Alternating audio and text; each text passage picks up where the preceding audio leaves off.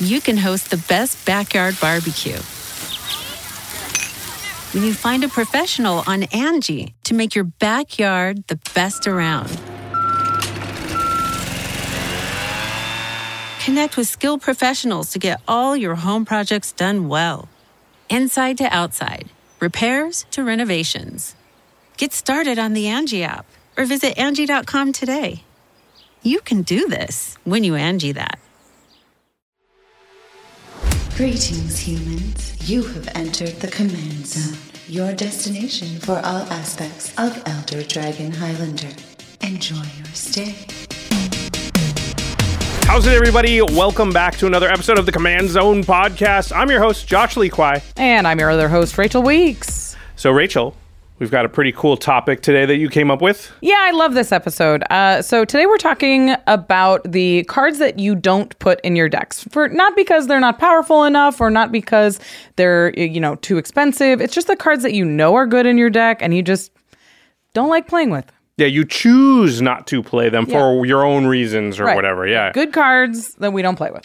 Yeah, and it's funny, when you said the topic, as soon as I started thinking about it, I was like, oh yeah, I don't play that card. And it's awesome, but I just don't put it in my deck because of the gameplay experience that I'm looking for or whatever. Right. And of course, we want to be very clear. We're not telling people what to play or what not to play, but it's nice to get perspective. And in fact, on this episode, we're going to get a few extra perspectives, right? Yeah, we're having a team episode. We gathered the Command Zone crew together to talk to them about the cards that they don't put in their deck for whatever reasons. Yeah, for reasons.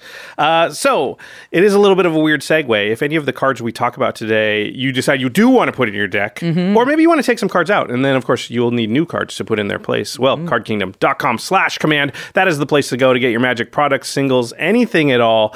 Of course, we've got Phyrexia All Will Be One right around the corner. I believe you can pre-order it already. And if not, you will be able to very soon. Card Kingdom, my number one card retailer that I use the most, mostly because when I'm building a deck, it is the most convenient place to go. They have a huge inventory, so they're going to have the cards that you're looking for. And then you can just bing, bing, bing, bing. That's me clicking. I guess click, click, click, click is the sound I should have made. I don't know. You could change your mouse sound. That's pretty fun. That's a good point.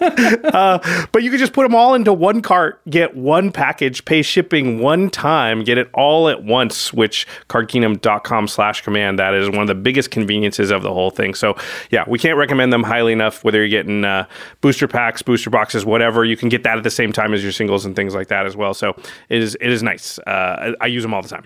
Yeah, and once you have all of those cards, once they've shown up on your doorstep in one tidy little package, go to ultrapro.com/command to protect those game pieces. Get yourself deck boxes, get deck sleeves, get play mats, get new fancy dice to accurately represent your board state. Go to ultrapro.com/command to get all of those things. They also have all of the official Magic art, so you can get match your deck, you can match your play style, you can make sure that you're accurately represented as a player when you sit down at your LGS. It's very intimidating. If you've got a big island playmat, I know what I'm dealing with. Well, I'm intimidated by an island, but I'm always impressed when somebody's all dressed up, they're all matching. Yeah, I'm always like, wow. Like a pro wrestler. Yeah, it looks nice. I feel underdressed. Go to ultrapro.com/command to pick up all of those products. And there's something kind of cool we wanted to talk about here, which is, if you haven't heard, if you don't follow us on social media or whatever, there's a bunch of Magic Cons happening next year, and Magic Con Philly is coming up very, very soon. It is February 17th through the 19th, and Philly for Philadelphia, of course.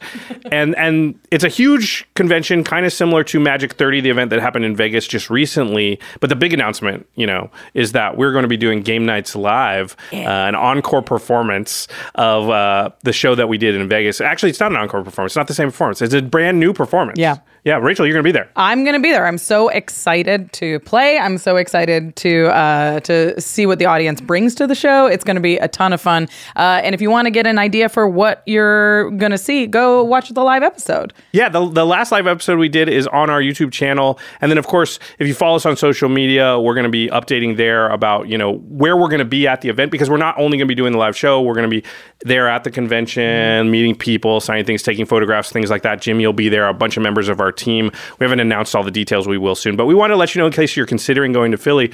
I think there are badges still available. We'll put the link in the show notes and everything. Yeah, but we want to say, yeah, we hope we see you there. And then, of course, to our patrons, patreon.com/Command Zone. If you want to support our content directly, that's how you do it. And one of the big perks you get is we shout out one lucky patron on every single episode. And this episode is dedicated to Mitch Walker. Mitch, you rock. You definitely rock. All right, let's get into the main topic here. Good cards that we don't play.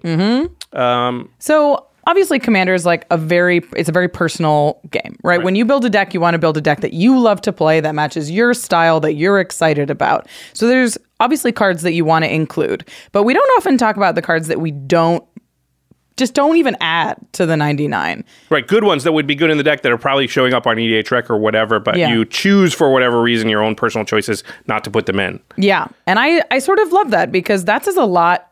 I think that says maybe even more about you as a deck builder, what you don't include than what you do include in your 99. Because it's like, these are the things, this is my priority, is I don't want to deal with, this upkeep, or I don't want to deal with having all of these choices or something like that. I like it, what you said about individuality, and also, just to reiterate, we're not saying anything that anybody says here that anybody out there shouldn't play them or should play them, right? Like, I often see people and it's like, man, that person is rocking red shoes and it looks really good and I could never pull that off. Right, yeah. So it's not like I'm going to go buy red shoes. Right. But it's cool that each different person can kind of find what, makes their brain tick or what their style is and sort of lean towards that. Right, because what you put in your deck, you really want it to speak to your play style and what makes sure that you're having fun at the table.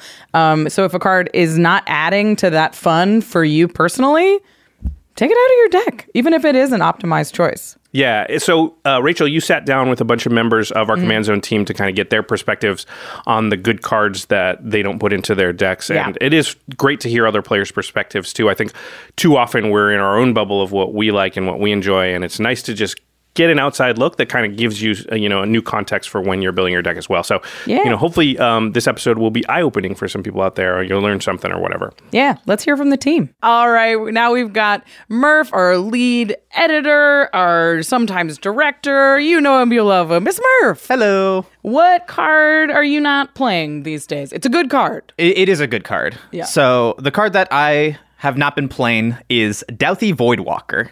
So it's a relatively recent card for Modern Horizons 2. It's a creature, black, Dauthi Rogue. It's got Shadow, and if a card would be put into opponent's graveyard from anywhere, instead exile it with a void counter on it. Tap, sacrifice Dauthi Voidwalker. Choose an exiled card an opponent owns with a void counter on it. You may play it this turn without paying its mana cost. So I was pretty excited when this card came out. I thought, this looks really fun. It looks like a great way to be able to use people's cultivates, Swords to Plowshares, all sorts of like fun stuff. Maybe you'll even hit a Demonic Tutor or something like that. And then if you have a reanimation package, which you're in black, which you might be able to get it back, do it again. And I just really liked the way that the card read and thought that it would lead to some really fun play patterns. So of course I got a few, started putting them into decks, but slowly I've been taking them out of decks more and more until I only have it in one CDH deck, but I've completely removed it from all my casual decks. Yeah. Because the play pattern, which I thought it would lead to, is not what the card actually does. So the card ends up being more of like a hate piece, or it's more of like a Leyline of the Void. Yeah, a little more Staxy, a little more. Well, it's not just a Leyline of the Void, I know. right? Because like it does turn off all of those graveyard decks. It just randomly hoses graveyard decks. So also. So if you're playing against a graveyard deck in a pod, they will suddenly not like you. And I don't know about you, Rachel, but I don't like being the center of attention in a commander pod. Never. And when somebody's like, actually, I'm going to target you and go after you for the rest of the game because you did this, Dauthi tends to do that. Yeah, anytime a card would be put into an opponent's graveyard from anywhere. Right. Like, so if they mill it, if they discard it, Yeah. if they cast an instant or sorcery, if it dies, it turns off so much for a 2-mana card. Yeah, so oftentimes what people will do is they just won't play anything into it. They'll maybe play a couple creatures and not block with the creatures and just kind of sit on their cool stuff and not play it right into the Dauthi. So you're preventing the game from progressing by playing this card, and you're not getting any fun stuff out of it. Right, yeah. And you're attracting a lot of attention. Exactly. You're attracting a lot of attention to yourself, oftentimes negative, unwanted attention. Mm-hmm. And the problems get even worse when there's multiple Douthies on the field, when people target, reanimate it, whatever, because all those things that are exiled with a void counter, multiple Douthies can see them. Douthies will remember it when they come back. So if you ever exile anything with a void counter on it, you just have to leave it like that for the entire rest of the game, just in case exile file. Just in case somebody reanimates the Douthie, just in case somebody has a Douthie of their own, because it's a reasonably popular card. Like I think it was within like the top 100 EDH rec cards. I mean, it is that good. It's a very good card. Don't get me wrong. I played against a Douthie in a Lurrus deck. Oh, no. So you just couldn't get rid of it. It was impossible to handle, and I was playing Dragon's Approach, which is both an instant and sorcery deck and a graveyard deck. Yeah. Oh, my gosh. So I was like... Oh, no. I'm in big trouble. I need to find the one grave piece to interrupt this loop, or I'm out of this game. But we weren't really dying. We were just kind of stuck. Yeah, because that's another thing about the card is it's very difficult to remove because it sacrifices itself. So even if you try to hit it with the Path to Exile or Swords to Plowshares, as long as it doesn't have Summoning Sickness, it can just sacrifice itself. Even if you don't end up casting anything with it, now it's in your graveyard for you to get back later. So it's very, very resilient in that way as well. Yeah, it's a tough card because you're like you said, there is such cool potential. You're like, somebody cast an Expropriate, amazing. But the thing is, nobody's going to cast an Expropriate into your Douthie. And if they do, they are going to win from it. Right, yeah. Because that's another interesting part about Douthie is the wording lets you play things for free, but you still have to follow timing restrictions. Yeah. Which a lot of people don't quite understand. So it also causes a lot of rules complications that you then have to explain to people. And it just causes a lot more headaches in a game of Commander than I would like for a 2-minute creature. I think that's completely reasonable. Yep. Well, thank you so much for your thoughts, Murph. We appreciate it. And now, Craig Blanchett, Mr. Infect himself. What cards are you not playing that you know are good? So I know that everybody says that you should be playing a certain number of Wraths in every deck, and I just don't follow that at all. I think in all 30 of my decks, I have 0 white Wraths. Oof. And I think I only have like 2 black Wraths of any sort. Yeah. So, for me, it's kind of if I'm in a game where I need to Wrath, I'd rather lose that game quickly and move on to the next game. Sure. Than kind of have to slog it out and then, sit through, I don't like sitting through long turns. Right. I'd much rather get to the next game. So, and I feel like Wraths really can prolong games, especially if you don't do them properly. Right. Yeah. It's, board wipes, especially in Commander these days, often mean, okay, well, we just read all the thing, and rebuild, I play Suntide and bring it back, and we're back. Right. Exactly. Yeah. And, I've gone through, the early days when we started playing Commander. I was actually talking to some people earlier today that the card shop that I played at, it was like trial by fire. Everybody was land destruction, Wrath all the time, and I feel like I've lived that part of my life. I feel like I've paid my dues. You're through your Wrath phase. I've paid my dues with the Wraths. Yeah. And so, I really like to, and people know this, I like to build up a board state. I like to, be the threat at the table. And so Wrathing kind of takes that joy away from me in a way. And so, just my personal style. I don't like to Wrath.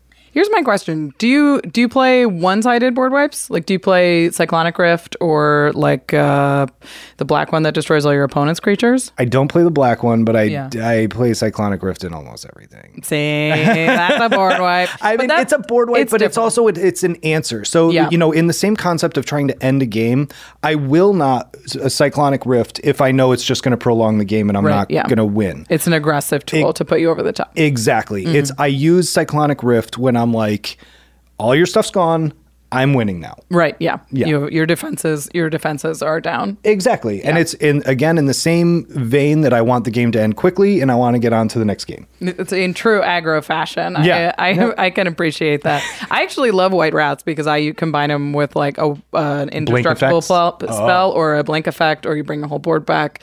But I think it's in that same idea where it's like use Wrath aggressively to move the game along and to make sure that when the Wrath happens, you're in in a better spot on the other side of the Totally. rather than everybody's at 0. Absolutely. Cool. Well, I appreciate your thoughts. Thanks so much, Craig. Thanks for having me.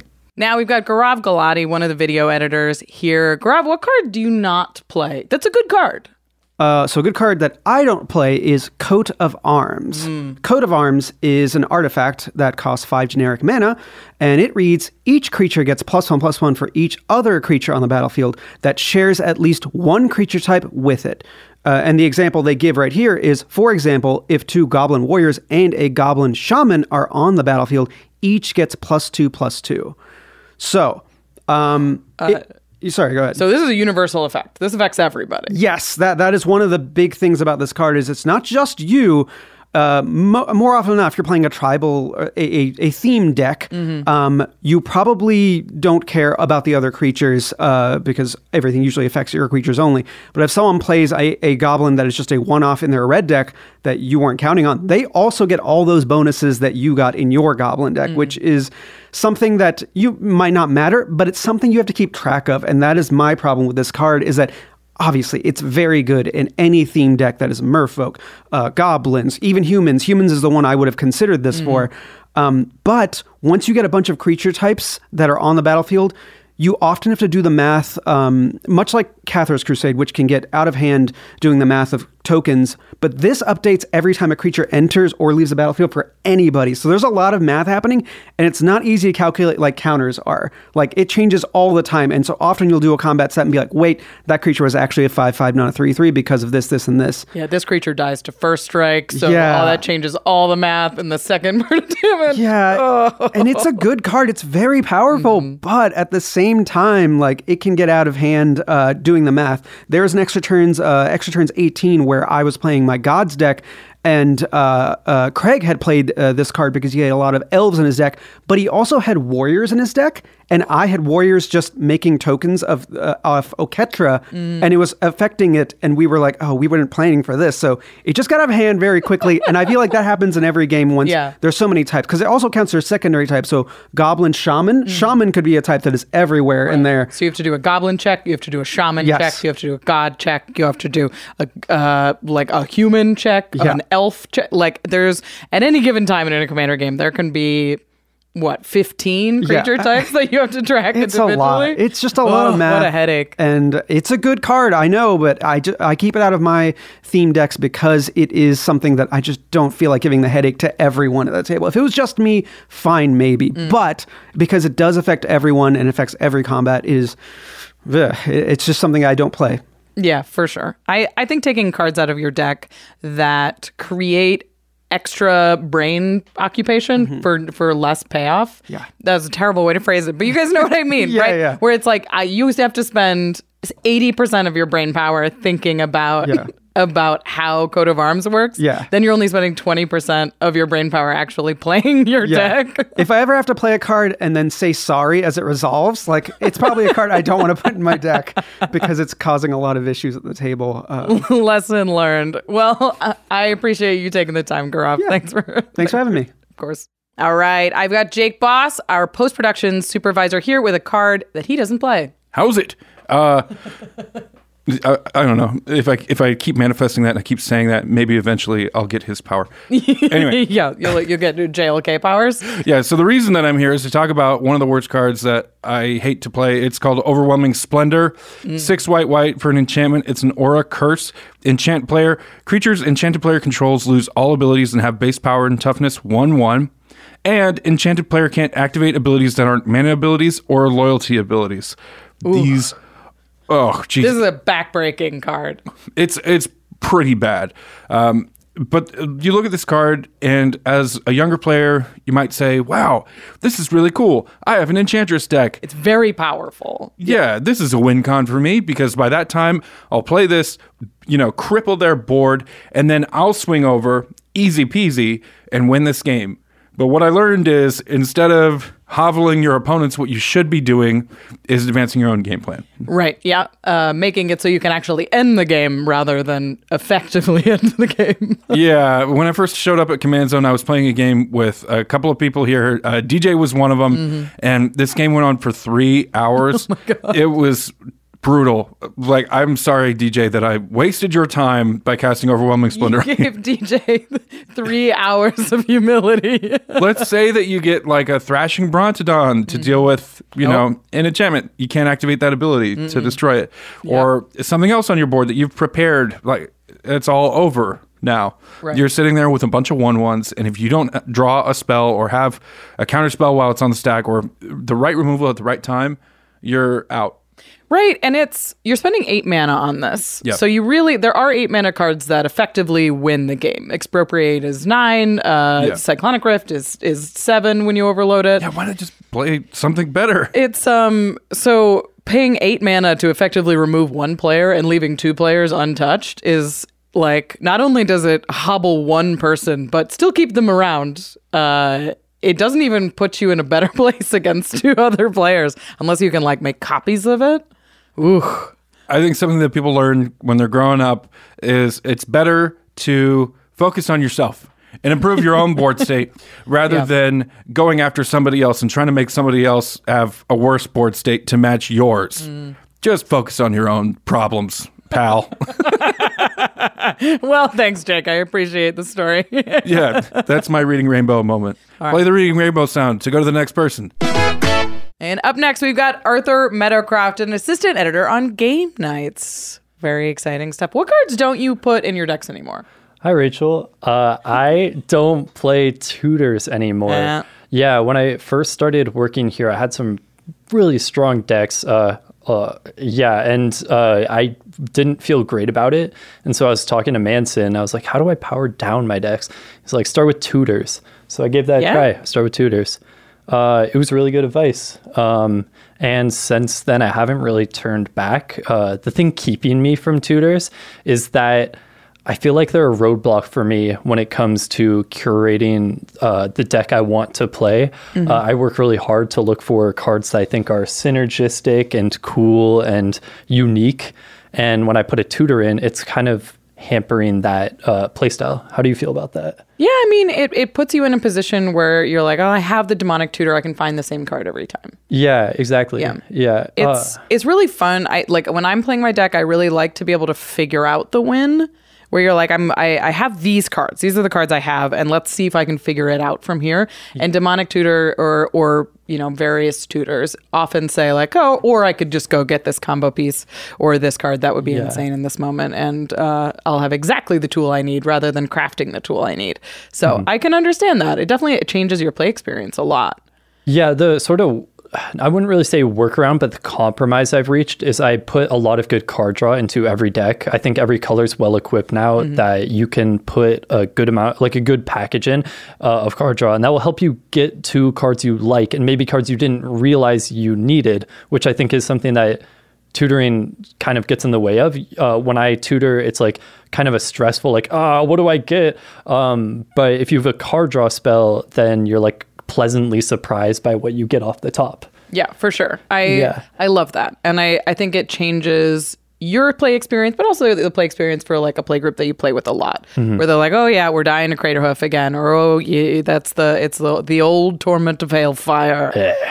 But when you're like, oh, I've assembled these 6 cards and I have figured it out, so now you are dead. You're like, oh, interesting. All right, well, never died that way before. So I appreciate that kind of thinking. One counter argument I've heard is people say if you have a gimmick-based deck, something where there's a specific card or strategy you're playing around, a tutor can get you there. Personally, I don't have a gimmick deck, and if I did, I personally think I still wouldn't put a tutor in, just because I think there's a temptation to get another aura or another enchantment, or maybe even if it is a gimmick deck, you're playing it in a certain power level, you know what you're doing in that power level, even if it is a gimmick, and it might still be very strong and it might take over the game. So that's my counter argument to the gimmick case for tutors. How do you, where are you at with that? It's an interesting problem because you don't want to run, like I have a Feldergriff deck and it runs a couple of tutors because it is a very, very dumb combo that requires many, many pieces. And I run tutors in that deck, but it does make the deck more powerful. It makes the deck more efficient. It makes it more linear. Like I win in similar ways because because I have the tutors to find the pieces that I need. And I think it makes it less fun to play. But you do recognize that you're like, okay, this deck doesn't do anything without this one piece that I've built around. Yeah. So it's a careful balance. It doesn't make tutors like always something that I don't play, but I understand that cutting a tutor just for a card draw spell means that you have to work a little harder as a player, which is which rewarding. appeals to me. Yeah, for sure. It feels rewarding. So yeah, that's where I'm at with tutors. Cool. It could change, but I don't run tutors in decks, even though I know they're powerful. And well, thanks for your thoughts. I appreciate it. Thanks, Arthur. Yeah, thanks, Rachel. Bye. Well, I got to say, I am really enjoying the conversations that you're having so far. It's really great to hear everyone's perspective on this topic. Well, that's great because we've got more coming up after a word from our quick sponsors. You can host the best backyard barbecue when you find a professional on Angie to make your backyard the best around. Connect with skilled professionals to get all your home projects done well. Inside to outside, repairs to renovations. Get started on the Angie app or visit Angie.com today. You can do this when you Angie that.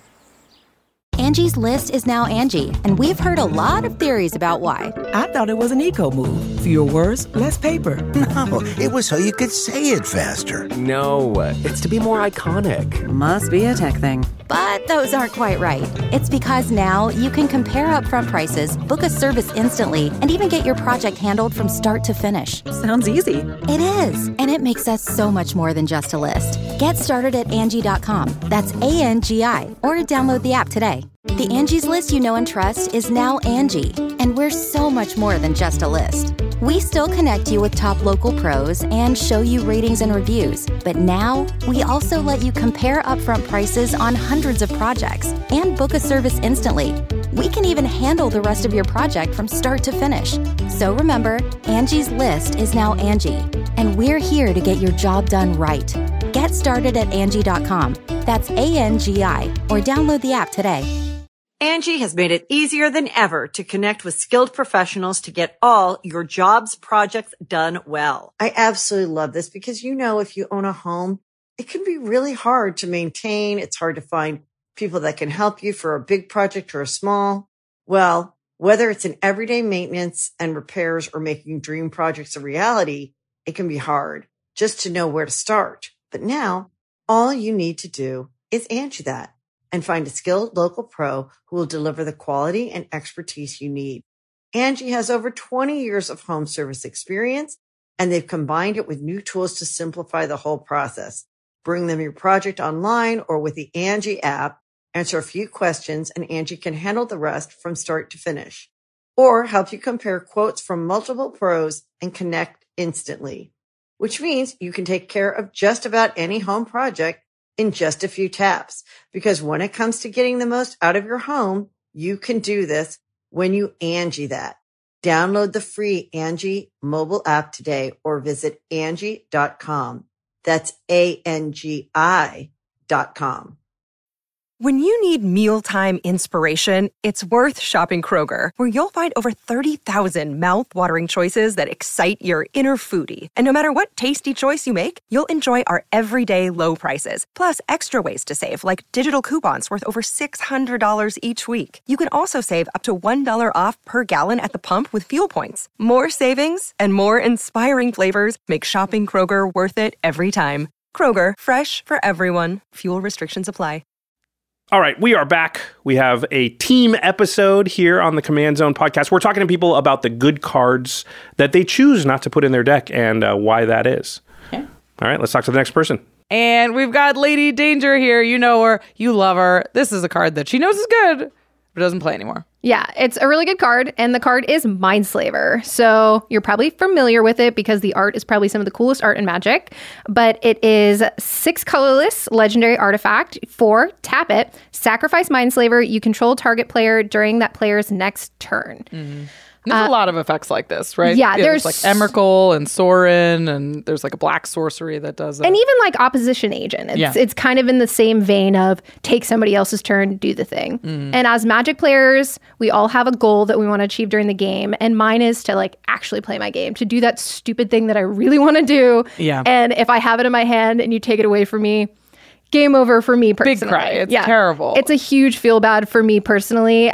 It is a really good card, but unfortunately, in my experience, every time somebody's mind-slavered me or done something adjacent to it, it's never finished the game. It's never moved it forward. It's always kind of made it really clunky and held back the game from moving forward. So that's why I don't run stuff like that anymore, and I don't prefer it in my games because I want the game to move forward. I want it to be over. I want it to go not super fast, but I want to go to have another game. I want to have as many games as possible. So I feel like when you don't have an actual goal in doing things like this, it holds the game back for a long time.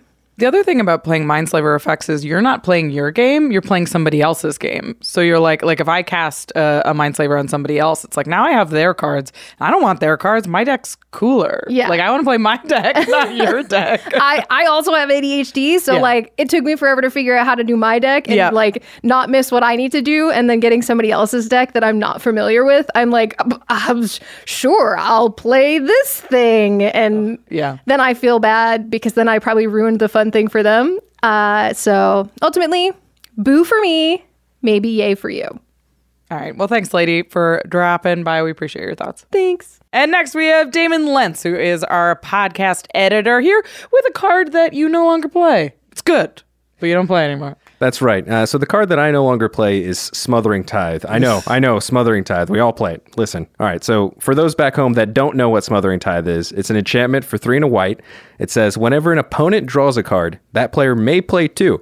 If that player doesn't, you create a treasure token. And treasure token, it's an artifact, you tap, sack it, 1 mana of any color. We've heard of these. Yeah.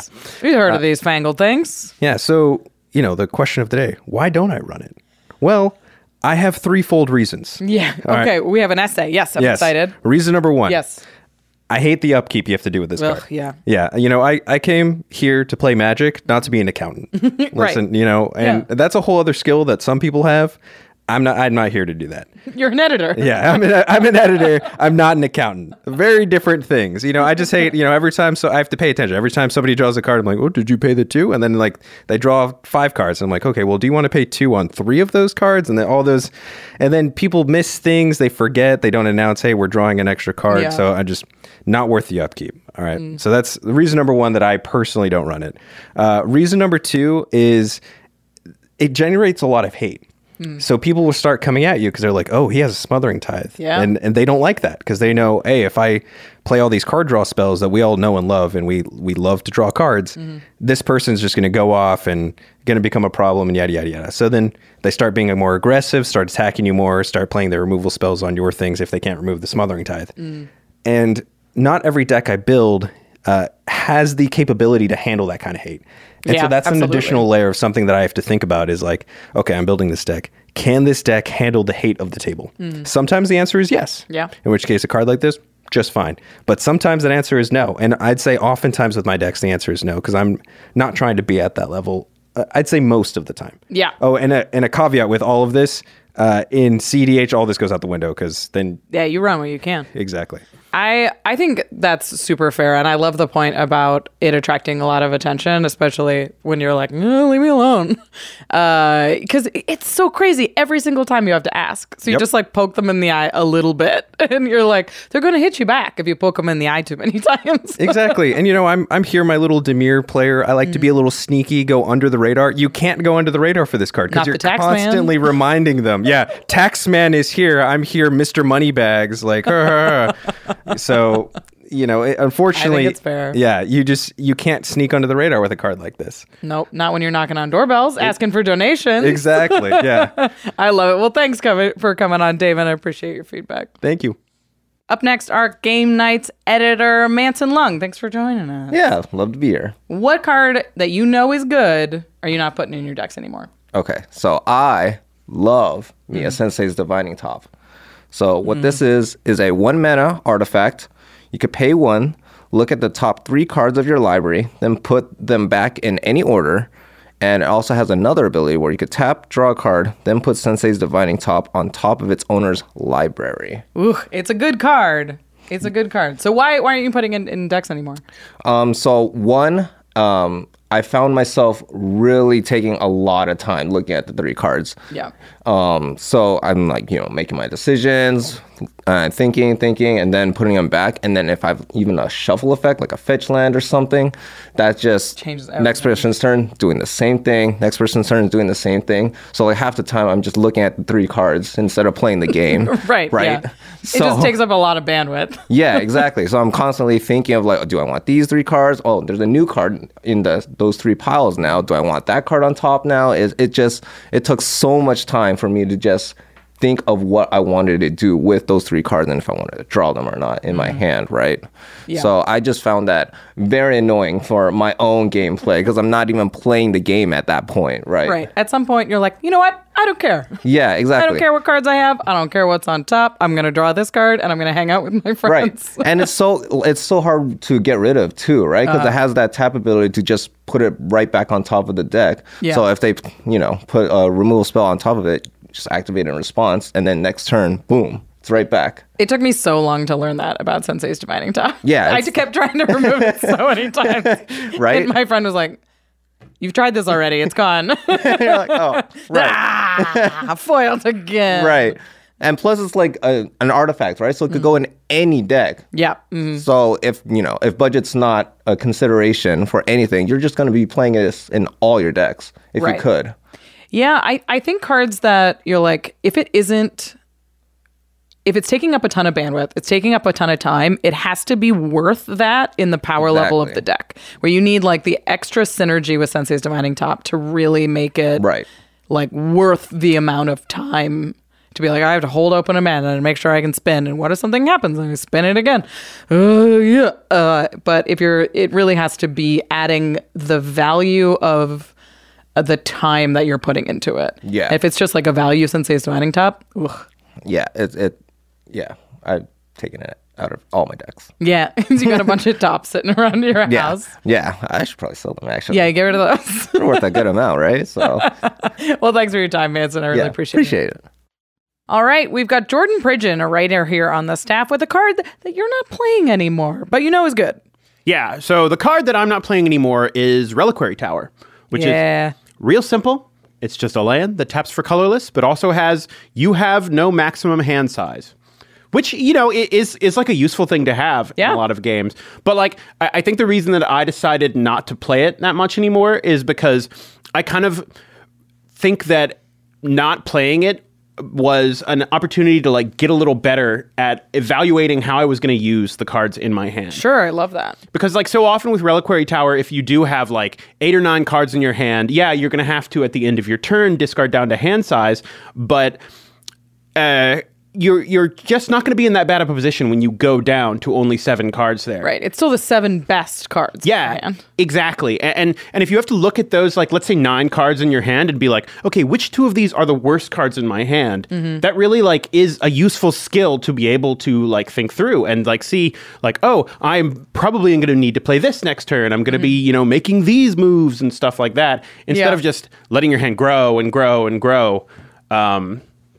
It also helps you get to know your deck better. Definitely. Where like when you're like, you know what, I've been discarding this card a lot, or this card just doesn't seem useful that often. Mm-hmm. It makes you evaluate your cards as you're playing them, which makes it easier when you're making cuts later. Well, and you know what I kept running into, because I played Reliquary Tower for a long time and like a lot of my decks. Yeah. Is that I would have 10 cards in hand, and I would be like, I can't get rid of any of these. They're all great. Right. And then by the end of the game, 6 of those cards had just sat in my hand unused the entire time. Right.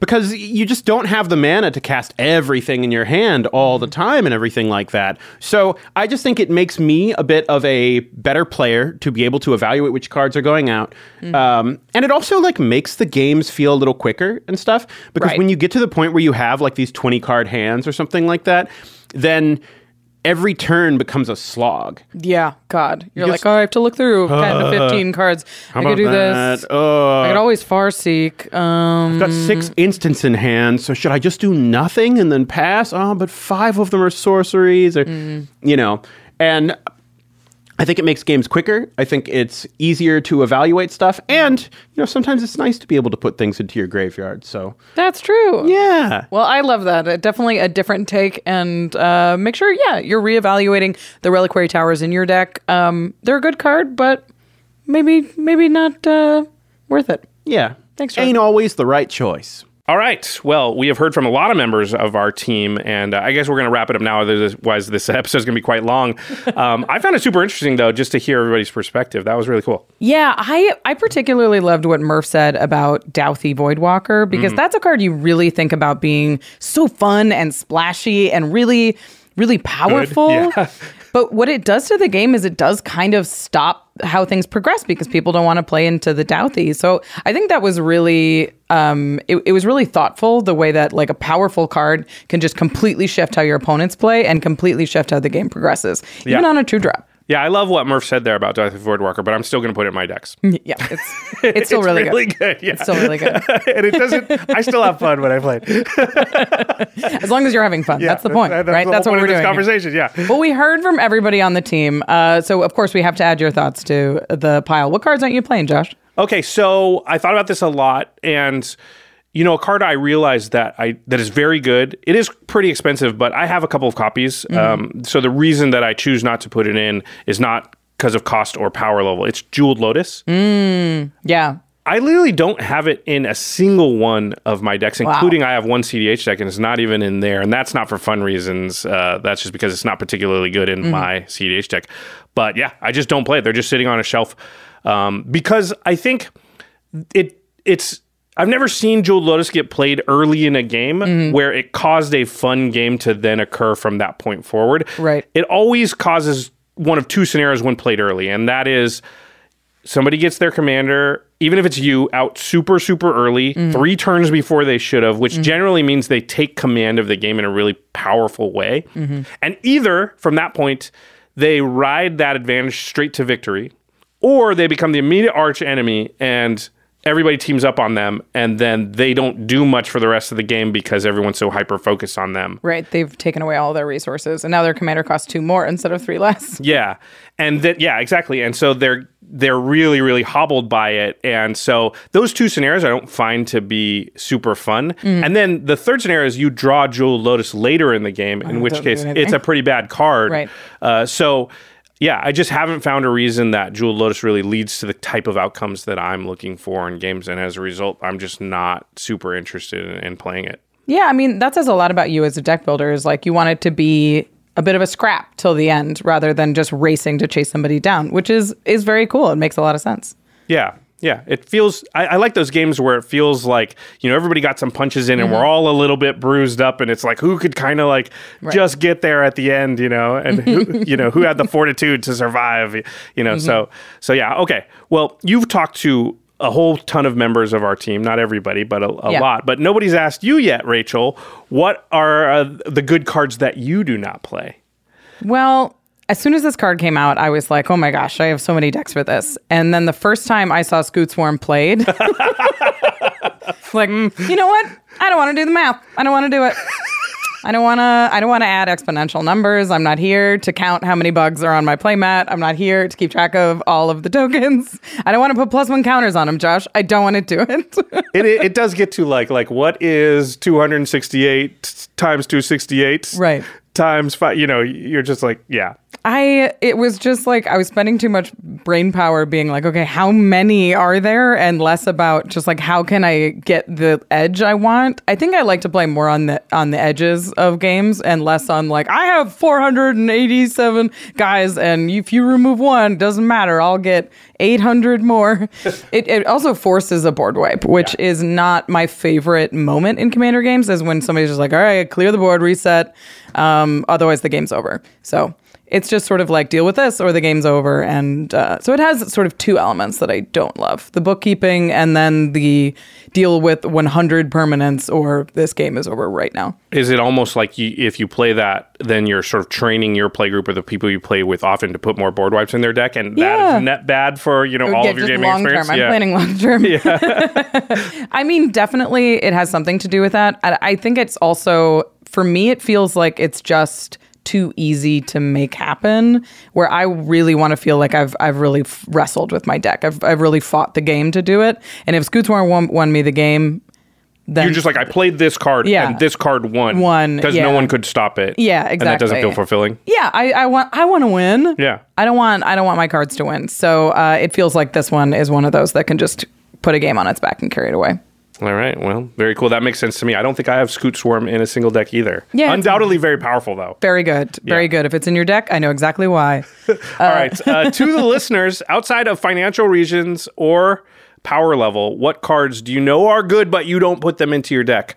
And then let us know why. Please reply in the comments. Let us know on Twitter. If you're on a Patreon, let us know on Discord. We definitely like to hear from everybody out there. And it's nice to hear perspectives.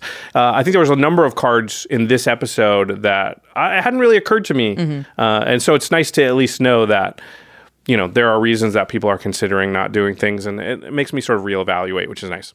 Yeah, anytime I get to cut cards for free, it means I get to put something else in, which I really appreciate. And when you're putting something else into your deck, go to cardkingdom.com/command. Segue, man! Did it! Da-da-da-da.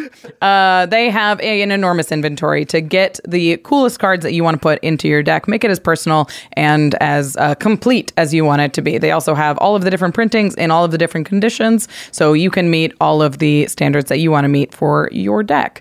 Plus, they put it up in a nice little plastic box. They put it in a plastic mailer, ship it to you, so you know your cards are safe, you know that they're together, and you're only paying shipping once on those cards. You're not chasing down envelopes in the next 4 to 8 weeks. That's a big thing. You can think that like you're paying X amount of money, and then once you add up all the shipping, because it's coming in so many different envelopes, and it becomes all of a sudden like the pricing is totally different. Like, how did I pay $17 in shipping paper? I don't know what happened. Yeah, it got away from me. Because so many different packages. Again, cardkingdom.com/command to get all of the cool cards that you want. And of course, once you receive those cards, you want to keep them in good condition. ultrapro.com/command makes the game accessories products that we trust our own collections to here at the Command Zone. I have all of my decks in Eclipse sleeves, in Satin Tower deck boxes, always play on a nice Ultra Pro playmat. You really can't do any better than Ultra Pro. And one of the things I love is ultrapro.com/command. They are now an e-retail site that sells directly to consumer, which is something fairly new in the last year or so. And they have a couple of things going on their website that this opens up that wasn't available before. One, discounts. They have discounts all the time. They're just discounting inventory to sort of move it through, make room for the new stuff. But also, they have special things that you just wouldn't be able to find at your own LGS that are limited, secret layer drop stuff, like the Shattered Glass Transformers, things like that. They just have all kinds of cool stuff that you can only find on that website. So again, ultrapro.com/command. That's the place to go to get cool stuff and support the Command Zone and Game Nights Extra Turns, all of that cool stuff. Hey, come check us out at Game Nights Live. Yeah. Oh, yeah, of course. Yeah, we should say Philly, MagicCon Philly, Philadelphia, Game Nights Live. See you there. Rachel wasn't at Vegas, so this is the first time she's going to be in that live performance. We're really excited for it. Yeah, we have brand new decks. We have all kinds of cool things going on, cool guests. There will be a link in the show notes. If you're anywhere near Philadelphia, we'd love to see it. And also, we didn't say this in the open, but Jimmy and I have never done an East Coast event before. Yeah, we wanted to, but pandemic hit. We had a pledge in 2020 to go do that, and then, of course, pandemic happened. So this is going to be our first time out there. We'd love to get a warm welcome. I'd love to find out where are good places to eat and things like that, so please let us know. Yeah, let us know if you're going to be there. Okay. Now it's time for the end step, where we talk about something cool outside the world of Magic. Rachel, do you have an end step? I was telling you about it this morning. I just watched this crazy movie that's so intense. It's called 13 Lives. It is about the Thai soccer team who got trapped in a cave. And there was an enormous rescue effort with like 5,000 people to get them all out. And I was going to say, I won't spoil the movie for you, but it's like, it happens in real life. It's in the news. Yeah, I don't know you if probably it's heard about it. It's a true story. Yeah, they all get it out. It's fine. It's it's a really, really intense, really amazing movie. That's like technically incredibly difficult to shoot and emotionally very difficult to watch, but it was very powerful. It was a cool movie. Yeah, it's probably one of these movies I think that knowing the outcome actually helps you watch it, because Yes. I think if you thought all the kids were going to die, it might not be as vomit inducing. Yeah. Some of the choices that they make, if you don't know the whole news story, there will be some surprises, I promise, in the movie. And it's terrifying. Yeah, I haven't seen this movie yet. I watched a couple of documentaries about the event, the tragedy. I guess it was not a tragedy. It's the opposite of a tragedy. It was a miracle. Yeah, and also it's pretty insane what ends up happening and how they're trapped in the first place and all the steps along the way. Like, it's pretty crazy. It reminds me a little bit of Apollo 13 in that, like, Yes. it's amazing what humans can do if they put their mind to it. Yeah. Like, if we all sort of, join together. I know it's maybe a little cliche, but It's nice though. Yeah. it's like 12 different countries or something come in to support. Like, a lot of the divers are from Australia and the UK, and they're the best divers in the world who's like are on volunteer basis to dive into these terrifying caves to get people out of there. So in many ways it's a very uplifting story, but there are many turns where you're like, oh my God, I will leave. I'm going to leave. What they end up doing to get the kids out is nuts. Insane. When they explain it, you're like, what? That doesn't, yeah. But anyway. Also, I'm never going in a cave again. Okay. What's yours? 13 Lives. Is it on? What's it on? Amazon Prime. All right. Go check it out. It's really good. All right. Big thanks to our awesome team here at the Command Zone, who you saw a lot of them on this episode, but not all of them. Damon Lenz, Arthur Meadowcroft, Lady Danger, Manson Lung, Craig Blanchett, Josh Murphy, Jake Boss, Jordan Pridgeon, Sam Waldo, Grav Galati, Jamie Block, Mitch Trafford, Evan Limburger, Gabriel Pozos, Megan Yip, Eric Lem, and, of course, Jimmy Wong. All right, everybody. Thanks for watching. Thanks, everybody. Peace.